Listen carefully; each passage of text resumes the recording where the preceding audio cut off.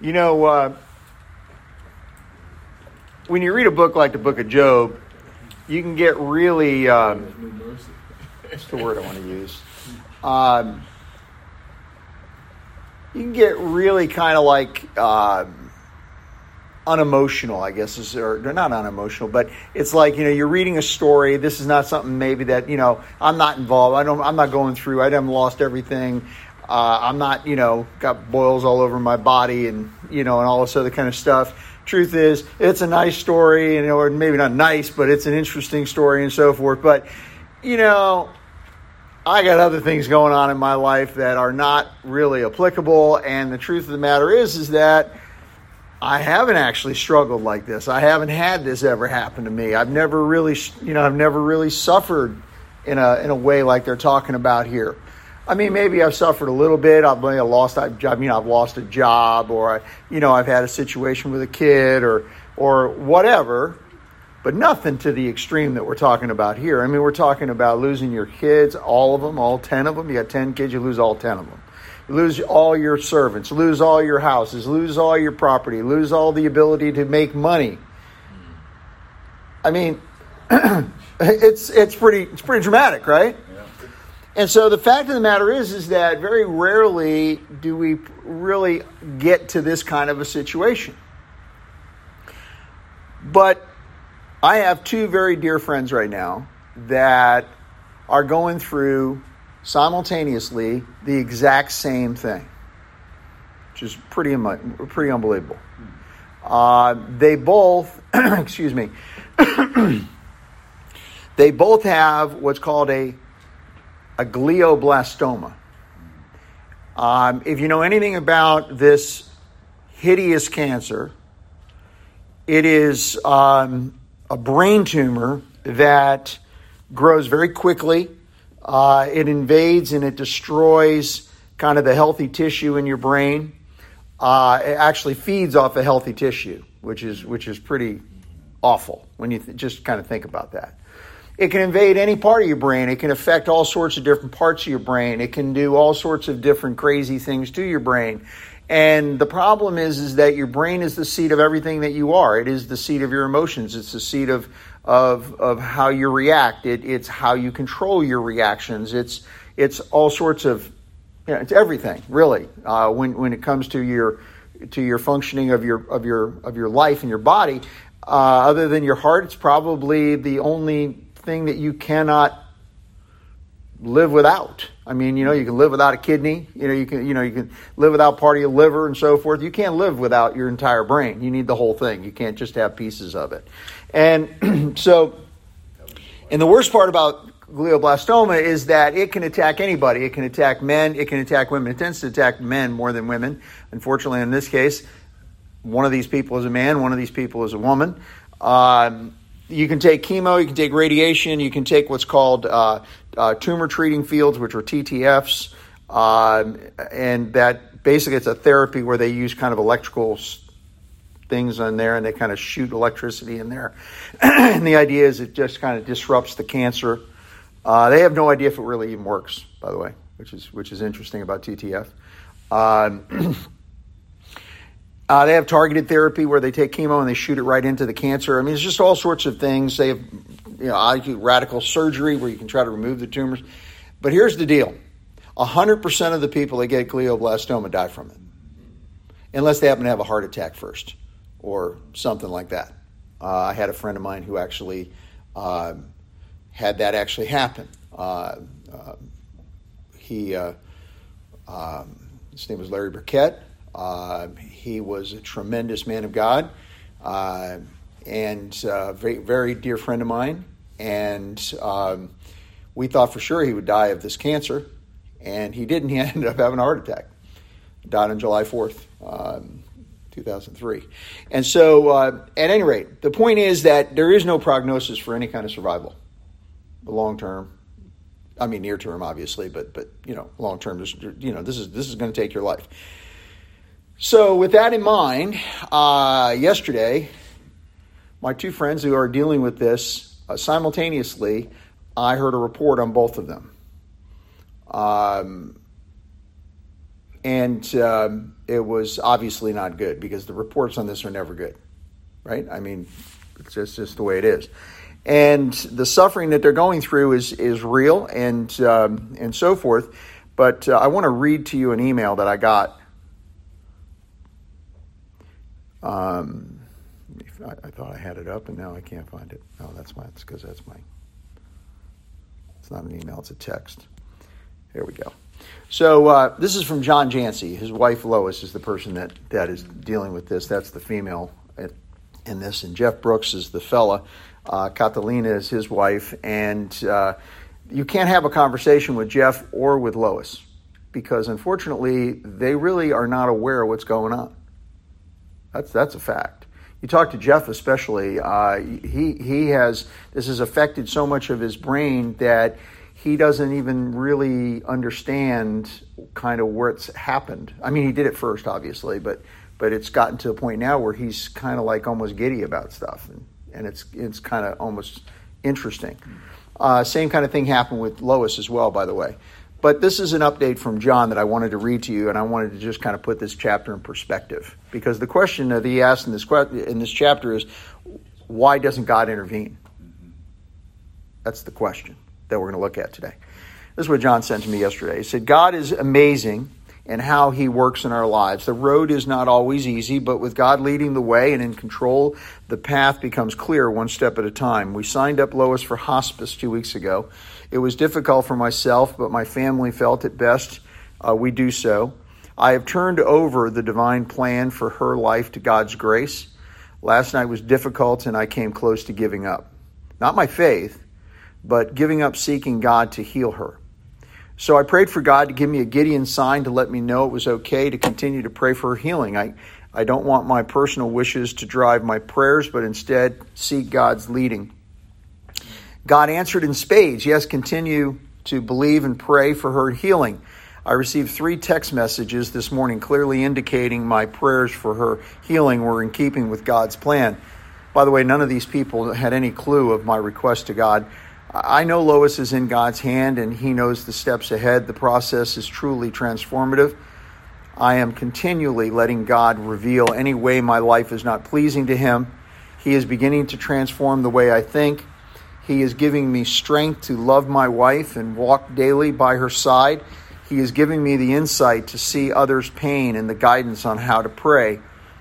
Our plan is to come back to Stuart when this chapter is complete. God bless everyone. I apologize if my texts have become burdensome. Wow.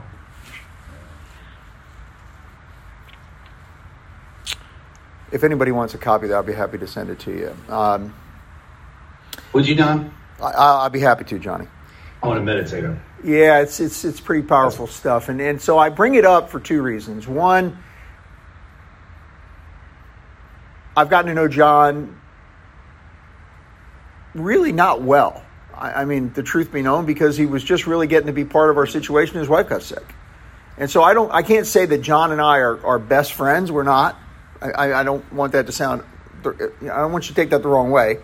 We just haven't had time to really, have that kind of, but we've connected via this illness and we've connected via just texting back and forth and doing things like that and so on. And his texts are always long because he's just pouring out his heart, and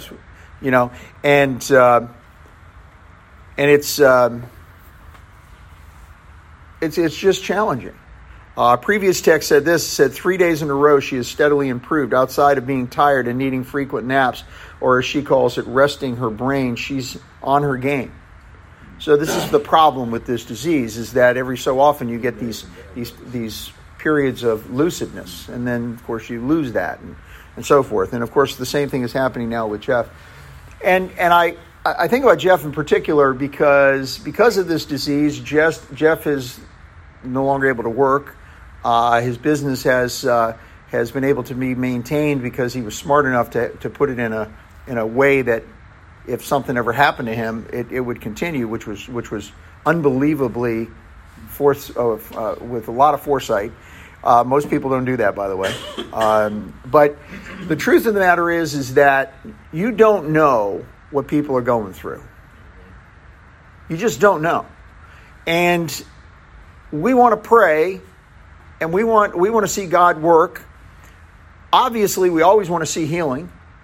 But the truth of the matter is that 100% of us are going to die. Every one of us are going to die. It's not a question of if, it's a question of when and how. And so it's a reality that as I get older, especially, I realize there are a whole lot more days behind me than there are ahead of me on this earth. That's just a reality. Okay, and I think we all can appreciate that. All of us in this room, I think, can understand that concept. That it's important that we recognize that we've got a reality which is beyond this world. But the question that comes up, that he brings up in this section, is why doesn't God intervene? And I could go through all this different stuff about how Elias is an idiot, and Eliphaz rather, and Bildad's arrogant, and we can do all that, and that's fine. We can have that conversation if you guys want to do it. It's fine. But I thought I would take this in a way that I just feel like getting away from the insults and getting away from the challenges and so forth. Jeff and Lois and Catalina and John and other people that are going through different things like this, they're in that classic thing that my dad used to talk about all the time, that when you're up to your neck in alligators, it's hard to remember that the original intent was to clean the swamp.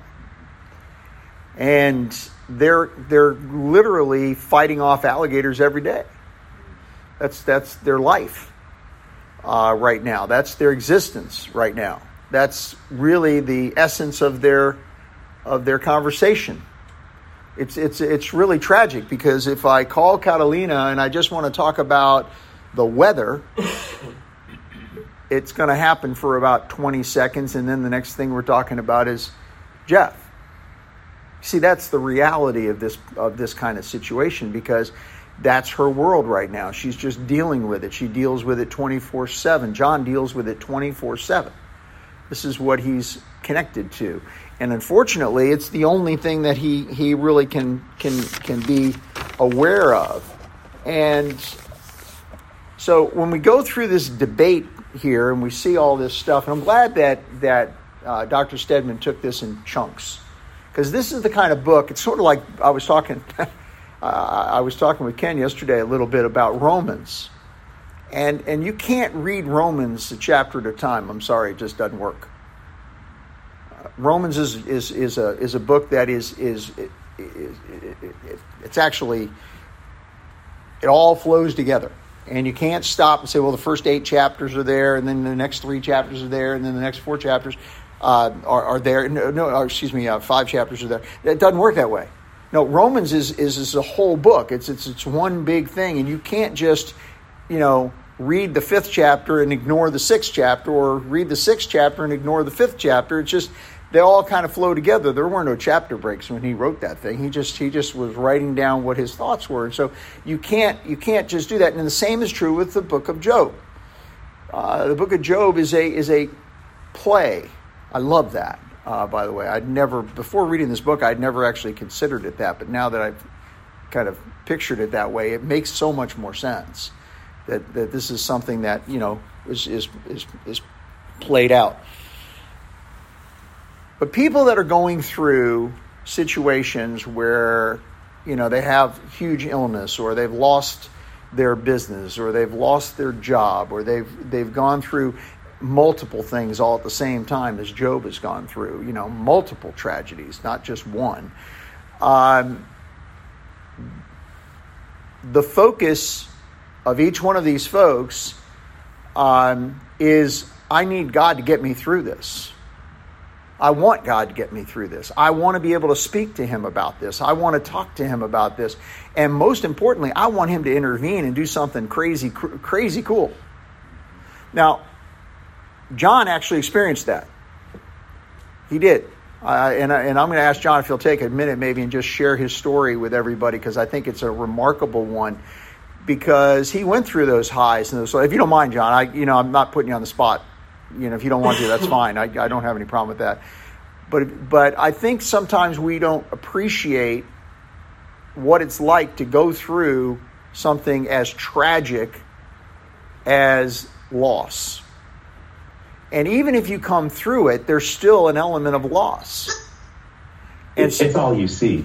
So you see him in everything, working in everything. And guys, one split second for me. I apologize. Somebody keep going. So while he's doing that, go ahead. Yeah, sorry about that. But that's all right. Really, when you go through those types of things, I mean, it's supernatural. God reveals himself to you in ways that he doesn't when you're not going through that. When you're completely dependent on God and you truly surrender it to him, you'll see him in everything. In literally everything. In the people around you, in the physical, animate objects around you. I know it sounds strange, but it's real. You see him move and influence things in ways that, it was interesting. The reason I wanted you to send me that text, John, is one of the biggest changes is it changes your window to the world, your perception and the way you think about the world and the way you think about people. And you view them more from the lens of God than at least I did than I ever did before. And I always tell people, like, if God gave me the option to go through cancer that I went through, and I was able, if he gave me the option to either go through it and get what I got out of it, or not go through it and not get what I got out of it, I would have gone through it. Without question, I would have gone through it. As painful, as hard, as sick as I was really sick when I was going through that particular type of chemo. I would have done it anyway. In a heartbeat. In an absolute heartbeat. I can share with you guys, if you want some time, I can share the process of I have a lot of this documented and just amazing, miraculous things that took place through that are mind blowing. And I can actually show you pictures of stuff that were just, it only could have been God. At healing events, at all kinds of things. They were just miraculous. I documented it all. So the thing, anyway, that's a very short version of a long story. Well, and I didn't, John, I didn't tell you to do this. I just actually thought about it just 2 seconds ago. That's why I asked you to do it. So I took you totally off guard, and I do want to forgive me for not giving you. No, it's awesome. The interesting thing is, this is just an example of the mosaic and God's work. Yesterday, somebody asked me the same question.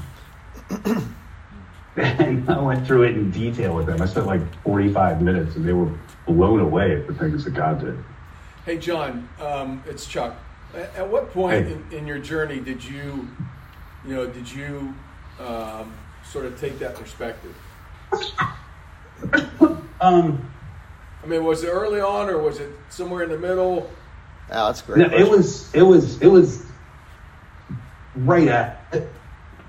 When you first get those words from your doctor, I think you had cancer. I didn't expect to hear that at 40 years old or 41 years old. I got 2 kids and a wife and a business and all these other things. I was like, whoa, is this God's plan? This isn't God's plan. Wait a second. And but you know what it did, man? There was this definitive moment in my life. I think I told Don about this. But in that, I had realized, so I gave my life to Christ when I was 17 years old. But I had never I guess I had never really given him everything in my life. And I didn't realize I didn't. It wasn't I was withholding it. I just never realized I did. And when I was going through that, I literally had this moment at my house in Stewart, which Don had been at. I was on the stairs in Stewart, Don, and I got down on my knees and I was like, I give this to you. I'm completely in your hand and I completely trust you. Do with it what you will. I give you my family. I give you my children, my marriage, my business, all of it. And that happened like right at diagnoses, basically. And man, it was unbelievable. Unbelievable how much God latched onto me. He's all I saw. And it wasn't me, guys. It was totally God. It was all I saw. And I miss it sometimes because we get caught up in the mundane. We take for granted all these things in our lives and all these experiences and opportunities and other things that come our way to advance the kingdom. And we just look at it like a normal, everyday thing. God's heavily at work all around us all the time. And when we stop to see it, or he gives us the ability to see it, it's completely, utterly life-changing. So, John, you experienced a true paradigm shift in your whole life. I did. Yep. And I was already a believer, guys. I absolutely love the Lord. But complete paradigm shift. Yeah, complete paradigm shift. And it's 100% for the better. My body was rattled and jolted, beat up. I lost 27 pounds in like 2 months, But I would definitely say that it is all for the better. And it gives, what's interesting, man, is it gives like our challenges in life, like Job here. It doesn't talk a whole lot about after all this stuff happened, right? But it gives you a platform in which to reach out. It gives you a soapbox to stand on, to reach out and to communicate it to the brokenhearted, to the needy, to people who are going through challenging things, to people who are facing death, who are dying, they're dealing with disease, they're dealing with strife of all kinds. Like you have a platform in which to talk to them. You literally understand where they're coming from. And that's a gift. And if you don't have it, if you didn't go through it. So, John, did you say that you miss it? Like, has that changed over the years? I do not miss cancer. I never want to go through that again. But when you strip out everything else in your life, like what something like that does is it instantly focuses you on what's important in life, right? Your time, your experience, your relationships, your walk, your impact on the earth, these types of things. And I just think, when you get out of it, I was isolated to that for a while. When you get out of it, I think you start, it's just human nature. Busyness causes you to take a lot of that stuff for granted. And it's human nature, and I'm super susceptible to that too, just like, because I'm a busybody and I'm a business owner, I'm all over the place all the time. And I feel like I take that for granted a lot, and I need to stop and get in the Word, get focused on prayer, meditate on the Word, meditate on who God is, and that draws me near to Him. Yeah. Wild stuff, guys. Yeah. I just saw God work. I don't know. You guys have probably seen me. Here's an example. So, Don, are you okay with me running? Yeah, no, you're good. I'm loving it. So, I for those who don't know, many, many moons ago, I used to be a professional guitar player. I did the whole Nashville thing and toured with major label artists, a guy named Jason Michael Carroll. I was embarrassed in Nashville. I was his lead guitar player. And we had 2 number 1 hits a long time ago. It was kind of like it wasn't a 1-hit wonder, but he was a 2-hit wonder. A song called Living Our Love Song and a song called Alyssa Lies. Anyway, once I got off the road and all that, I worked in the industry that I work in now, moved to Florida to work in this industry after doing the whole music thing, got tired of that, and came down here. We landed at TC3, and my wife was always like, you got to play guitar in the church. You got to play guitar in the church, right? So I never really thought I was the right guy for it. I didn't really listen to much contemporary Christian music, and I'm kind of the country guitar player. Anyway, long story short, I get cancer, and I'm like, you know what? God moved me to serve. And so I met with Andy Curtis at TC3, and I was like, hey, I want to serve, but I'm going through cancer. I've got cancer right now, so I have to get through that first. in order to serve. So I go, we agree that, once I get through all this stuff, I'll serve. I end up meeting Clark, right? Which, Clark, I don't know if you're on the call today. No, he's not. He's not. He's out. But yeah, he's like, you got to meet this guy, Clark Holman. You and him would really hit it off. You both gearheads and all this other stuff. So, so me and Clark hit it off. Let me think of the best way to line up these sequence of events to get out what I'm going through. Anyway, okay, so me and Clark hit it off, and I go through chemo. Day 3, I literally am like, okay, I can't do this. I can't get through this chemo. And day 3, generally, they say day 3, 4 of that particular type of chemo is the worst. Granted, I went through like 3 months of it, but that 3rd and 4th day is when it really hits you, right? If this is, all of a sudden all your cells start to die, you're being poisoned, right? And I couldn't, to put this in perspective, guys, I'm 6 foot, 210 pounds, reasonably fit guy, and I couldn't even walk up a flight of steps. And I don't mean like I didn't want to, I couldn't. Like I had to be like, basically carried up or helped up that flight of steps. So that's how weak and beat up I was. So I prayed to God. I told him, you know what, Lord, you put me on this route, but I can't do this. So I need you to start preparing me for basically to come home, because I'm not able to do this. So check this out. Christy and I'd already met with Andy and them, and my wife had pretty much told me, look, when you get done, you're going to play. You're going to serve in your talents. So I heard in my head, be my rock of refuge in which I can always go. Give the command to save me. I kept hearing that, my rock, my fortress. I was like, what is that from? And it was like very vocal. Like, look this up, John. And I remember I was laying on my left side in a bed, struggling to breathe because my hemoglobin was starting to drop so much. I just didn't have, my red blood cell count was going down. I couldn't carry oxygen through my body. So I look it up, and it's Psalm 71.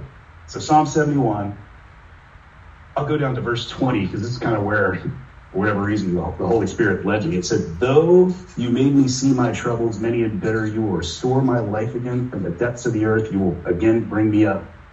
You will increase my honor and comfort me once more. And I will praise you with the harp, which is a stringed instrument, right, of that day. For your faithfulness, my God, I will sing praise to you with the lyre, O Holy One of Israel. That's the guitar of that day, right? My lips will shout for joy when I sing and praise to you. I am whom you have delivered. My tongue will tell of your righteous acts all day long. For those who wanted to harm me have been put to shame and confusion. Literally, God was telling me, I'm going to get you out of this. You're not going to get you out of this. And you're going to play guitar, just like I've been working. You're going to use your talents to serve me. I go through chemo, and there's a whole long story here that's even more. It's just amazing. Like, you start to see the mosaic come together. But anyway, I get through chemo, and after I get through chemo, I had very bad neuropathy in my hands. And it wouldn't go away. My doctor told me it was probably going to be permanent. And like, when I say neuropathy, guys, if I if I were to open up a soda can, like a LaCroix, a bottle of water, if I touched them at all, it literally felt like somebody was taking a knife and pushing it into my fingertip. So I could not play guitar. And Andy and Clark, Andy would always ask me, hey, you ready? I'm like, I can't play. I can't. Clark would call me on just about a daily basis, and we would kind of talk through things of, how I was going. And it was in full force. Like, I could not play. And after maybe a month or two of that, I felt the calling that this is what you're supposed to do. You're going to serve God with your talents, right? So I, in tears, I got down on my knees and I asked God, I'm like, you put me on this course. You want me to serve with my talents. I don't have the ability to serve because I can't even touch the instrument. I can't touch anything with my fingertips right now. And I was crying. I was like, I need you to heal me. I can't do this without you. And the next morning, I woke up I went down and I picked up a guitar like I did every morning to see if it was gone, see how my hands felt and to see if I got some, see if it subsided somewhat. And I picked up my guitar, it was gone. Completely gone. And it's never been back. You could push into my fingertips with a nail or a fork or any of that, and it doesn't bother me at all. And it was totally God. He healed me on the spot. And so check this out. I go and I tell Andy I go to play at church, and I didn't realize this until after it happened, but we play a set and at church one Sunday, and so I started in verse 20 in Psalm 71, but 19 is your righteousness, God, reaches the heavens. You have done great things. Who is like you, God? Anyway, after the fact, I realized the very first song that I ever played in a context for worship was You Who Have Done Great Things by Phil Wickham. Oh, wow. The Mosaic, right, guys? All of that was prophetic. The Lord pieced all of that together. Another wild thing, this is crazy, and I wish Clark was here, but Clark and I during this, we became really good friends, and one day we were going down to Wolf Guitars in Jupiter together just to see what they had and all that. It was me, Clark, and Elijah. And 20 years ago, I got an offer to play with this particular band, and I remember going to the rehearsal. I didn't really want to do it, but they were like, come out and rehearse for this thing. So I'm driving out in the middle of nowhere. I remember driving down the road, like, why am I even going to this? Even if I get it, I don't want to go on the road with these guys. It's about my thing. Not my type of music, about my thing. So I go and I audition. I didn't get it. Some other guy got it. 10, 12 years later, I'm out on the road with another band, and a band that played with them, me and the guitar player hit it off, and he ended up being the one who got that gig. And I was like, oh, that's no way. And that guy, his name's Kyle Garris. We're friends to this day. Clark, when we were going to the guitar store, we go over to Jupiter Inlet. And it's unbelievable. So we're going over the Jupiter Inlet, and there's all these boats everywhere. And Clark's like, man, I won't go sailing or windsurfing anymore during the weekend because it's so busy. And he said a few years before that, there was a excuse me one second. There was a accident.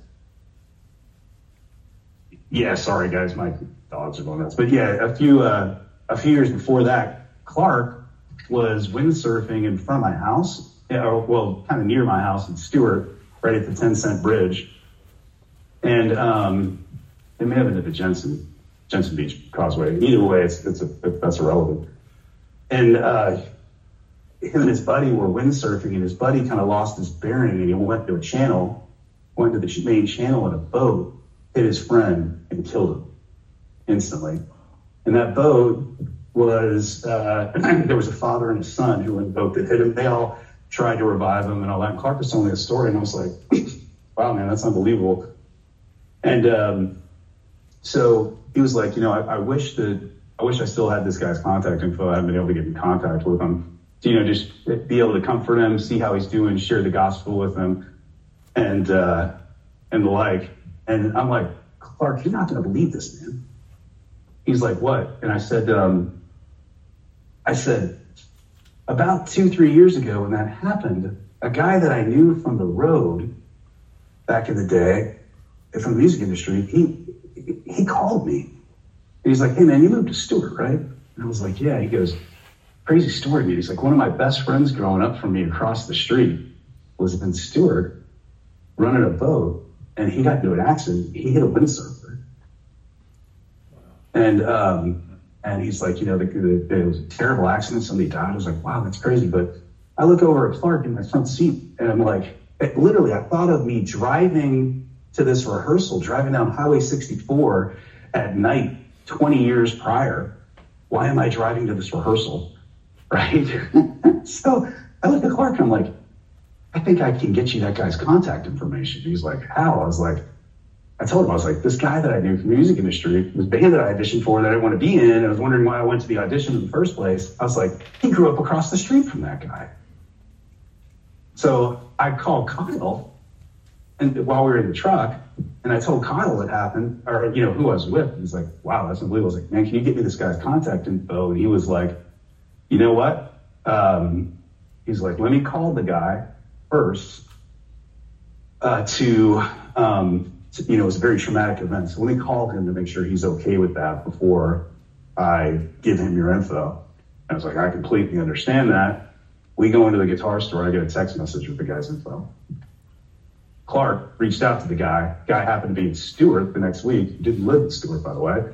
And Clark was able to have breakfast or lunch or whatever with him, talk to him, share the gospel. Yeah, he had lunch with him. It's Mosaic Boy. It's just incredible. I wouldn't have met. It's just incredible, John. I'm going to cut you off. Oh, sorry. No, that's all right. Yeah, go ahead. I only want to cut you off because I want to kind of just sort of, if I can, sort of tie this whole together a little bit. Yeah. Because I think your story is so incredible and so immense and so big. We could spend 3.5 hours here and not just and not even uncover. We could. So, but God used all of that is the point. Yeah. Like I was supposed to be I remember driving to that rehearsal. Why am I going? It was because I had to become friends with Kyle, right. So that guy and maybe the others could hear the gospel. And I think what it does is what it shows. And I mean, I've heard this. I know this whole story, obviously, and when I hear it again, I get chills. And it's just incredible because all these things show how God is at work in the background and you don't even know he's there. Yet you think when you're in the middle of all of this, well, where the heck is God? Like, where is he? Is he really here? Did he just sort of forget who I was? You know, and so on. Right. But the truth is that there's all sorts of stuff happening before, after, during, whatever. It's a plan. That's gotten no influence by you at all. It's just all happening because God is absolutely at work in our lives, whether we like it or not. And, I find it fascinating, this whole section of Job, because the play here is these three fellas, in my opinion, are agents of the devil. That's really what they are. They don't know they are. Yeah. They're actually, I don't think they volunteered for the job. They got the job because the truth is that the Bible tells us, before we're believers, we're agents of Satan. Read Ephesians chapter 2. That's what it says. The adversary, man. Yeah, and so, he just recruits who he needs to recruit. In this case, he recruits these three guys. And there's a question that Job asks in this section where he says, what spirit is in you? He says that to Eliphaz. What spirit is in you? Interesting. Because I think that Job realized what spirit was in him. And it wasn't the Spirit of God. And so the point is that we have this thing going on. But in the midst of all of that, it doesn't matter if he's got the wrong spirit in him. It doesn't matter if he's an agent of the devil. God is still in complete control. And so the question that Job brings up in this, which I think is fascinating, because it is a very interesting question, is not only why is this happening to me? Because he wants to know that question. And these guys were accusing him of saying, well, the reason it's happening to you is because you obviously must have done something wrong. I think it's interesting if you really read John's text. He says something in there which I think is very insightful. He says, I've examined myself to see if there's something, that I did. You see, because that's our fallback. I must have done something. Yeah. No, you didn't do anything. You didn't do anything, John. You didn't do anything. You did not violate this.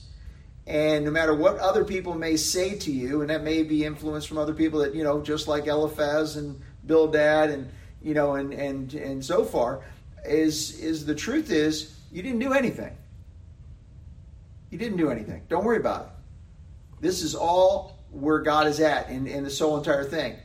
Now, what I think is fascinating about John's story, I didn't know you were going to get into the Clark element of it, John. And sorry guys. If I no, that was cool. No. I'm actually kind of glad you did, Sort of because like the bow on it. Because that's really such a big piece of this. Because I mean, here's what's odd for me, guys. I know all these characters. I know every one of them. The fellow he's talking about that died was a dermatologist buddy of mine here in town. Oh, okay. And he, the weirdest I part. didn't know you did, Don. Yeah, the weirdest. Sorry. No. It's quite all right, man. I totally get it. What was so odd about him was that he was the most defensive person I've ever met. He was always worried about getting sick or getting. So he like for example, if they had a mask mandate, he'd be wearing double mask. That was where he was. And then he gets hit by the proverbial boat, but like by a bus. It's the same idea. And so on. While he's all into protecting himself, and there's some things you can't protect yourself from. The truth is that we inevitably start asking questions when we're going through big problems, like why me, Lord? What's going on? Did I do something? And so forth. But there's another question that's asked in this chapter which I think is really applicable, and that is, this is happening to me, but why is it that people who are really nasty and horrible and cruddy and bad and indiscriminate, well, nothing ever happens to them. How does that work? Yeah, but you have to ask the questions to get the answer. Well, and I'm not suggesting that we don't. No, that's not my point. The point is that that's the way the brain works, though. The brain kind of goes in all these circular, patterns. Not only why me, but why not him? In other words, it's kind of like, right. I don't want this to happen to me, but I don't care if it happens to him. Yeah, right. Because that's compassion. Because he deserves it. Yeah. He's nasty, and he deserves it, and so on. But the questions that he asks here in the book, which I think are really powerful, is why does it seem like God is not there, and why is it that God doesn't speak to me and judge other people's evil? He's judging me. I didn't do anything wrong. And yet, he doesn't judge somebody who does all that, which by the way, is a crazy perception, because evil happens to everybody. Amen. Yes. It just does, okay? So this whole idea that it doesn't happen to someone else. Psalm 73 is really interesting, because he talked about Psalm 71, which is amazing. But Psalm 73 is really amazing, too, because the psalmist there, it's an Asaph psalm, and the psalmist there goes through this whole litany of stuff going, everything happens to these other people, and they are making money, and they're carrying on, and they get everything going for them. Nothing ever bad happens to them. My life is miserable. I'm getting, I get smashed and crashed and this, that, and the other thing. And then he says, I believe it's the 16th verse, might be the 17th, somewhere in that range. He says, but then I entered into the sanctuary of God, and I understood their end. Mm-hmm. Whoa. Wow. That's right. And by the way, the sanctuary of God means the private place of God. Okay, the private place. I got in that place of communication with him, that sanctuary, where I've set apart. That's what the word sanctuary means, the place that's been set apart just for God. And so I went into the sanctuary of God, and I understood there. And in other words, the fact of the matter is that everybody talks to God. There's this really great little country jingle that's come out now. I call it a jingle because it's just kind of an interesting little song. John will appreciate this, because that's really what a lot of country songs are. And that's how I found God. Yeah, well, no, it's by Aaron Lewis. Do you know Aaron? I do. Yeah, I don't physically know. I don't personally know. Yeah. But I do. So Aaron Lewis wrote this song that's called every. I'm sorry, he didn't write it. He actually is just singing. He just sang it. someone else, I forget who wrote it, but it doesn't matter.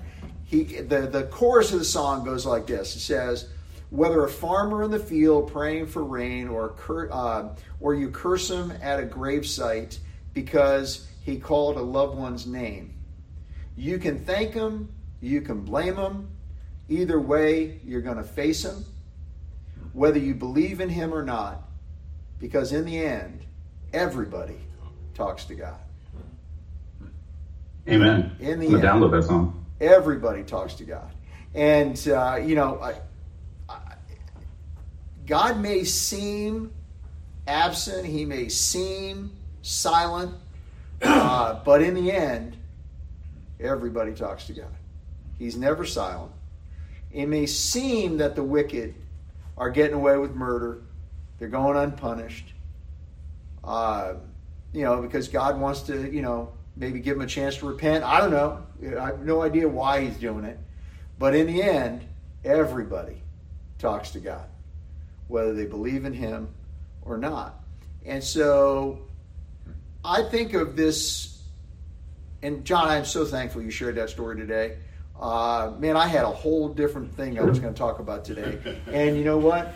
Who cares? Yeah, that's all right. It's all right, but it's really immeasurable to hear a true testimony, to hear what happened to a person, to you, to other people, and how it all interfaces and zigzags and connects, and I don't know.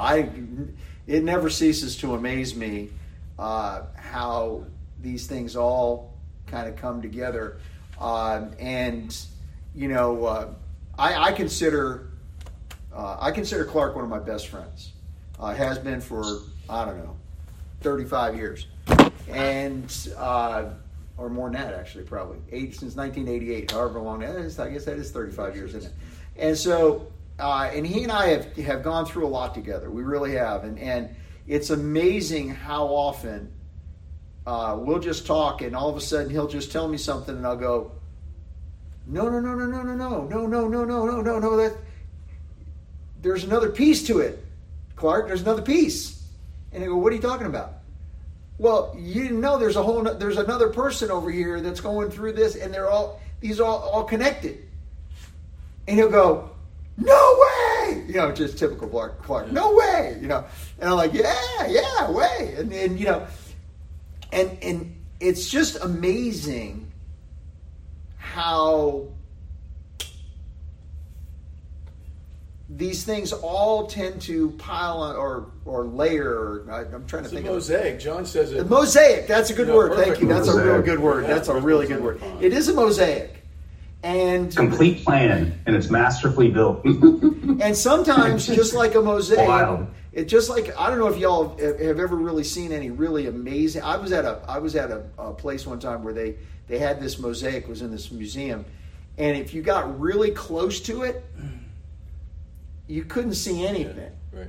You got 15 feet away from it, and you suddenly saw something coming into view. But what was really amazing with this particular mosaic was when you got 100 feet from it, and they had it in a hall that could do this. You got 100 feet from it, you saw the entirety of it. You couldn't see the Getty in LA. Yes, exactly. Yeah. Yeah, I've seen that. And so the fact is that when you get 100 feet, and that hall, Johnny, is so huge, right? I mean, you go in there, it looks like a small basketball court. That's what it looks like. Yeah, that's a good way to describe it. Yeah, it really does. It totally looks like a basketball court. But the fact is that when you're all the way at the other end, you really get the whole thing. And the closer you get to it, the less you see. And that's kind of the way a mosaic is. That's how our life is. Sometimes you got to get really away from it to really be able to see and appreciate it and so forth. Or look back. Or look back. Because, when you're going through it, that's when you're asking God, where are you? I don't see where you're going here. I don't hear you. But you look back on your life, wow, you can see it clear as day. Yeah, actually. This needed to happen for this to happen because I needed to transform from here to there. And the time, you just don't see the time. No, you don't. And you know, again, I come back to that adage of, you know, you just don't know what you don't know. That time is the focus. You know, Scripture is kind of Ability like to that. focus. In what way? You ask people, oh yeah, I do it all over again. To know the whole of Yeah. Scripture. During the time. Yeah. If you know I the don't whole of regret Scripture, anything. this is why so many people make a theology out of a verse or two. And so many theologies come out of just people who major on the pieces and the parts Right.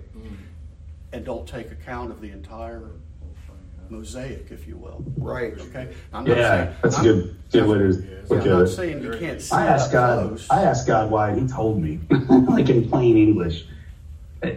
He said he put in me and told me, and I'll show you guys this. He actually notified a notification popped up on my phone when I was asking him about it. So it's like, oh my goodness, he literally answered me. But it said, so I was asking, I was praying, like, what is the? How is this being used? Like, what, you know, basically why? And it said, you have been assigned this mountain so that others could see it moved. That's so cool. Or, hang on for one second. Randy, finish what you were saying, because I think it's so cool. There's such a consistency to the Lord from Genesis to Revelation.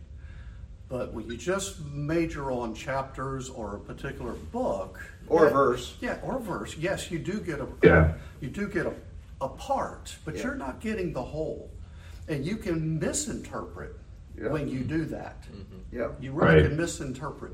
If you read the whole of Scripture through and through, you know, I'm on my 8th year of reading the whole Bible through. And I can only tell you it's transformed, truly, my understanding of who God is, just how consistent He is, just how consistent we are, sadly, as people, okay? Yeah. And it's really Consistently helped me. inconsistent. Absolutely, absolutely. And it's been transformative to my whole Yeah. walk with God. That's so powerful. That's awesome. It's so That's powerful. really powerful, Randy. I don't think anything will change us more than getting into the Word. Right. Like on earth, I honestly, when we pray, we're talking to God. When you read the Word, it's God talking to you. Yeah. And a lot of times, John, He did what He did with you. You went through a trauma, major trauma, and it caused a complete life paradigm shift, and you'll never be the same again to the good of God. That's right. That's Yeah. right. Yeah, that's absolutely true. Look, we're gonna end it. This has been amazing today. I have one question. Yeah, go, Jay. I just wanted to say that something you said weeks ago on Sunday that keeps on going over my head about John's story, Job, things we're talking about, is that what's really helped me a lot is that when you said that, you know, my ways aren't his ways and his ways aren't my ways. And so... By the way, I didn't say that, Isaiah. Okay. Well, Excuse me. God said that to Isaiah. Okay, you quoted that. Yeah. It's helped me a lot in the things that I go through when I think about, you know, that's what Job went through. Right. When you said about Job going like he didn't understand, but he never denied God. He just complained about what was going on. And it's just every time I think about the little thing that I'm going through, I'm going like, you know what? As long as I don't deny you, I don't need to know, but you know. And the other thing that's helped me a lot is when you said about the trust. I put my trust in Him. You know, I don't question what I read in the Bible. I trust that's His word, and that's had a lot of solace for me, so that when I think about the little thing that I'm going through, which is really little when I think about Job scraping oils off his arms with clay pot. You know what I'm saying? But I don't. I'm trying to find myself. Don't complain, because Right. he knows what's going on. You don't have to understand. You just got to continue to do what you're doing, be faithful and trust in His word. Right. That's all I wanted to say. Boy, that's powerful. That's so good. I'm so glad you shared that. That's powerful. Look, like I said, we could go for 3 hours on this whole subject, in my opinion. But the beauty is that God is always at work, period. And unfortunately, sometimes we just don't understand it. We don't know it. We don't see it. We miss it. And that's okay, because eventually, in the end, everybody talks to God, and so the question is do you really trust him? Do you count on him? Do you see that? It's interesting, JR, you said that you viewed this as Job's complaint. And by the way, I have always viewed Job's comments as his complaint. Always. I don't anymore. I've changed my mind in the last month. Really? Literally. I have changed my mind. I don't believe he's complaining. I don't believe he's complaining at all. I think he's sitting there going, God, I just need to know what in the hay is going on here. That's all I'm asking. I just need to know. And you know what? That's not a complaint. That's a question. Well, I didn't get a chance to say it, but I wanted to say this. In 23:10 and 11, I think that speaks volume. He said, thou knows the ways that I take. And when I come forth, I will be as gold. Yeah. And he said that, and he said something else in 11. And I'm like, wow. Out of all of this, he said that to himself and right. to his brothers. Yeah. The truth of the matter is that these guys that he's talking to, they don't get it. And that's all right. At the end of the day, though, I just don't believe that the man was complaining. I really don't believe that. I believe that what he was doing was he was seeking. He was searching. Mm-hmm. He was trying to figure it all out. And that's why when God comes to him in 38, I can't wait to get to 38, by the way. I'm like, man, can we get to 38 tomorrow? Because when we get to 38, you're going to see God's way of talking, that he really does talk to him. And when he does talk to him, he does not talk to him condemning him. There's no condemnation. If the guy was really sinning, he would have been condemning him a little bit, I think. He just gives him perspective. He does. He just gives him perspective. Like, where were you, brother? Where were you when I did this? And where were you when I did that? See, you don't understand how it all fits together, Job. That's all God's bringing there. You don't understand how it all fits together because it is a complete book. And that's why this conversation Kenny and I had yesterday was lovely, I thought, because it really focused on this whole idea that you just can't grab one thing and just run with it. Ken, I mean, at the end of the day, you just can't. It all comes together and so forth and so forth. And it's real powerful. Things are complicated. They really are. Like nothing, even like a blade of grass. It's a very complicated thing. Yeah. So anyhow, let's get out of here and we'll end this thing with some prayer and we'll